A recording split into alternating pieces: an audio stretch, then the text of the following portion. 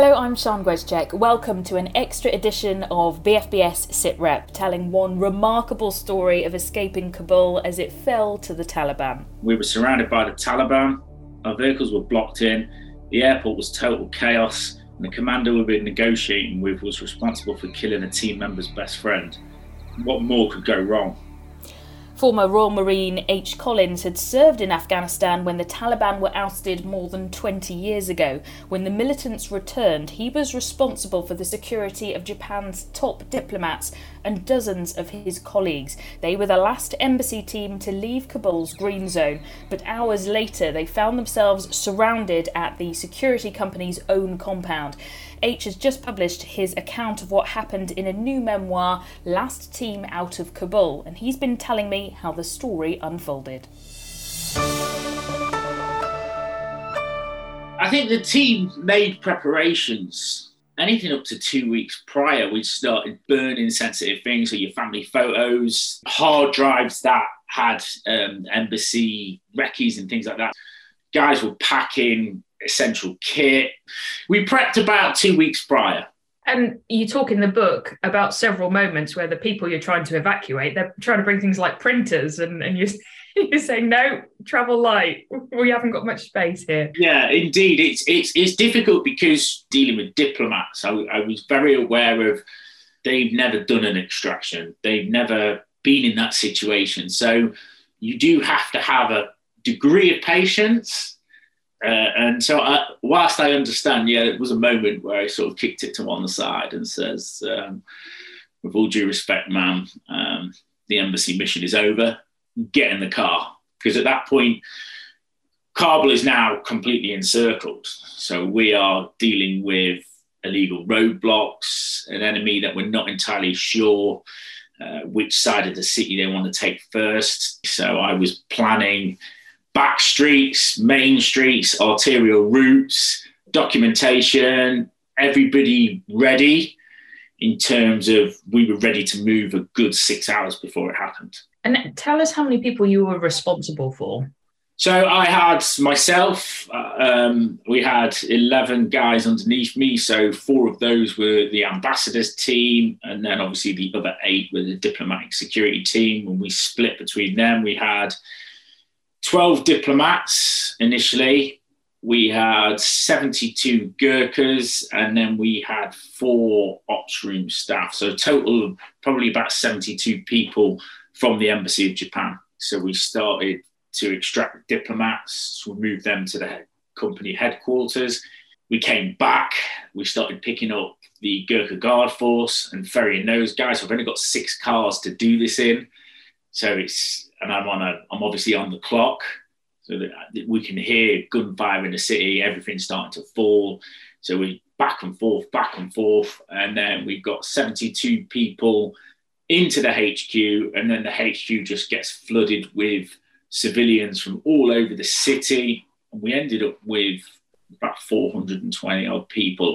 And when you got to the HQ, you've got to get those diplomats to the airport, but that doesn't go to plan either. Tell us what happens then. So, we had a Apache gunship from the Americans as Overwatch. We had a Predator drone as Overwatch. My guys geared up. We got the diplomats in. We drove about 500-600 meters to the end of the road where there's just this massive gunfight between government forces and the Taliban. I get called forward by sort of 2IC/medic, and he says, H, it's pretty bad. I need you to make the call. So I drove forward, not too far forward to expose the client, but enough to have eyes on the situation to make that call. And immediately I knew it was bad. I thought, there's no way I can drive the diplomats through a gunfight. We've got PKMs, there's guys with RPGs like ready to fire, led up against the wall, which traditionally the government forces tend not to use, apart from really in the provinces. So I thought, well, if one of them hits the armoured car, it's going to make a real mess. So I made a really difficult call on the ground to abort. And we did a J-turn. If everybody moves in sync, we J-turned out there, covered the rear, and then I can see the deputy ambo sat in the back of the car. And I imagine that's the first engagement he's ever seen. And the reality of that he's very wide-eyed and sat back, and the senior diplomat, who's a female, is sat next to him, and she was very together, as was the deputy ambo, and they look at me, and I say, look, I'm terribly sorry, but it's decidedly unhealthy if we go this way, so I'm going to take you back, we're going to reassess, we're going to reevaluate. And yeah, what does happen next then? So we opted for the night move. I wanted to do that anyway. It's a lot harder for them to see me at night. We jump back in and we head straight down to Taipang Gate. That gate was run by the Delta team, by the Americans. So we radio ahead. We're like, look, we're coming in hot. I've got 12 dips. Embassy of Japan. We've got air assets above us. Please be ready to receive. And take us through those next few moments, because you have to wait for a little while, don't you? They don't immediately open that gate, do they? No. So nothing was, because of what was going on from a security perspective, it was an absolute nightmare. I mean, it was literally anyone who has experience in security, everything that could go wrong at that moment in time. So if you were to write a security nightmare scenario that nobody could pass if it was an exam, that would have been it. We have a bit of back and forth, and I managed to say, look, we are the Embassy of Japan. They're your air assets above me. I sort of blagged it a little bit as well. I was like, they're running out of fuel. So I made it their drama. It says, if you don't sort this out, they're going to run out of fuel. These diplomats aren't going to get out. The Embassy of Japan is going to remain in Afghanistan. You need to get me. Yeah, no worries. No, it's quite cool because they were in cut-off board shorts and T-shirts because they're behind the gate, you see. So like, yeah, man, yeah, no worries. And I was like, I need to lean on these Americans so bad right now. Come on. We need these gates open. And eventually, yeah, they do open, and we're into the airfield and hooking up with the RAF. And I remember that point in the book where you're just so relieved to see the RAF and to have that moment to hand over the diplomats, because, it's mission objective achieved. You made it despite all of that. Yeah, it's not the first time the RAF has saved my skin in Afghanistan either. In 2002, we were running low on food and water on Ops Night with 4-5 Commando, and they dropped in then as well. So it was kind of 20 years later, I've got the RAF there receiving me. I think, wow, here we are again, 2 decades later. Drop the diplomats off, and the female diplomat, she sort of leans forward and she says, oh, thank you, H. I'm sorry about the printer. So don't worry about it. It's fine. Least of my worries at the minute. I've got to go back into the city, so I'm not overly concerned about the printer at that point. And the Taliban follow you back, don't they? Tell us about those next few days, because it's not straightforward. No, so we bounce at the airport. It's the early hours. We drive out onto Airport Road. As I moved out into the city, I started to come across the checkpoints. I can immediately tell your spider senses up, and you think, this is bad. So my guys, my lead element, it's really what you want to do. I says, just drive. I says, we're armoured, we're mobile. Speed is life. I've always learned that lesson from rolling in Iraq in the early days where you were constantly being hit. We started punching through these checkpoints. There's a lot of waving, but I said, no, absolutely not, we're going. And then the last checkpoint before we get back to the HQ, they start firing the warning shots at us to slow us down. And on the radio, one of my guys says, H, they're firing at us. I said, listen, I'm not going to say that word on the radio right now because everybody listening is then going to panic. I say, I know what's happening. You know what's happening. Just keep driving. And if it gets bad, then I'll get on the net and I'll say the word contact. But right now, just drive. Because, they didn't hit the vehicles, but you can hear it going overhead. I can hear it cracking off the road. And until they hit me, I'm not calling this. I'm not calling this. I'm just going to keep driving. And we get back to the compound. We go in, we de-kit. My guys have got a system already whereby they're always on the roof and then over the tannoy. Taliban are inbound.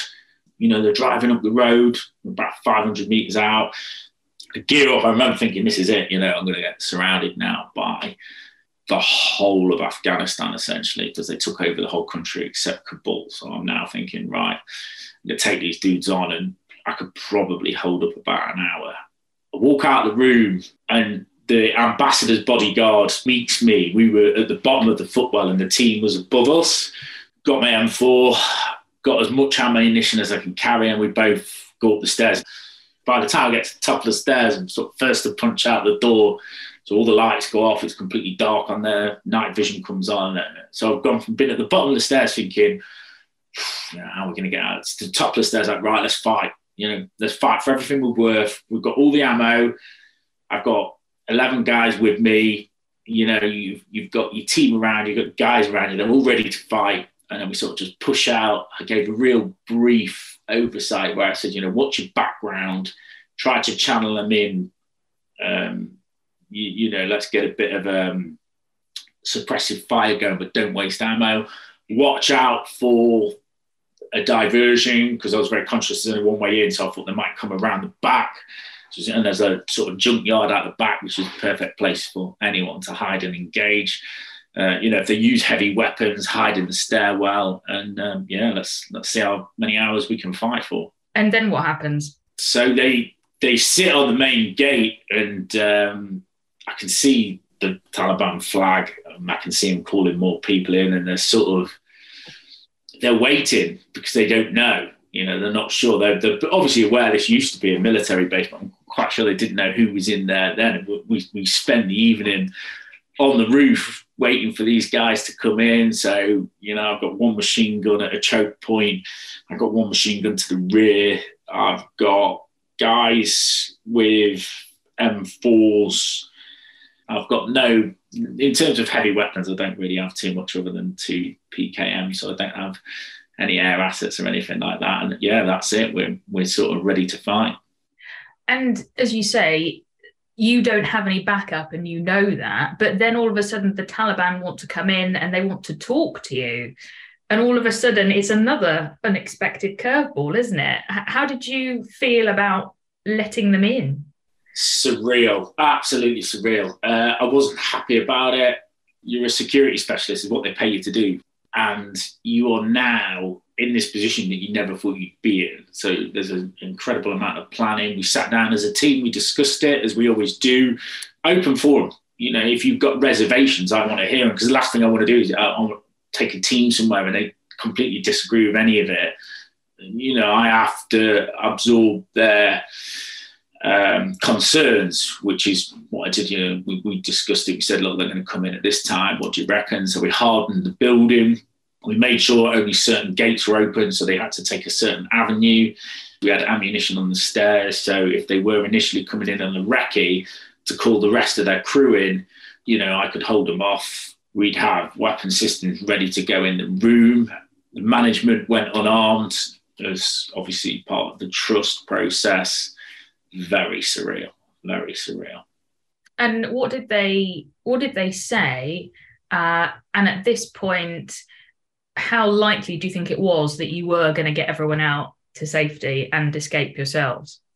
So I got the impression from body language that I believe this was a recce. I don't think they wanted anything in particular. For me, they were making an assessment, like who's here, what they've got. So I sort of took that as a show of force. So I decided, you show me yours, I'll show you mine. So I was like talking to the guys on the radio, on the roof, saying, I've got guys on the roof, I've got here.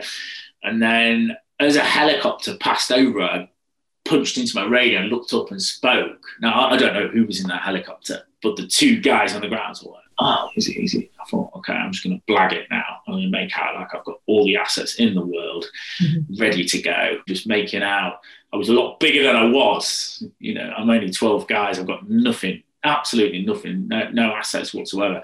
But at that point, I thought, well, they don't know that. So how did you get all your guys to safety? What happened next? So in the end, we had a bit of a political stalemate, whereas the UK Special Forces were above us every night at this point, waiting in case it went loud. We had the Predator drones with eyes on us 24/7. A lot of UK assets were now dialed into this team. And we had to negotiate our way out. So we spoke, obviously, with the Taliban. They decided, okay, we can maybe let you go to the airport, but you'll have to drive yourselves. And then there's a lot of, so for sort of 6 days, we do this whole go, no go, go, no go. And I'm starting to think, right, we're going to be political prisoners here or worse. So just try and keep everyone cool. And the guys are, it's quite, they're still going to the gym, doing what they're doing, they're eating, just trying to keep themselves going as much as they can whilst we wait. And then there's an eventual move where they said, right, you can't take any of your weapons, you can't take any of your cars, you're completely with us at our mercy. And that was, that's the most vulnerable I've ever felt. And I thought, wow, if this goes sideways now, I've got no choice.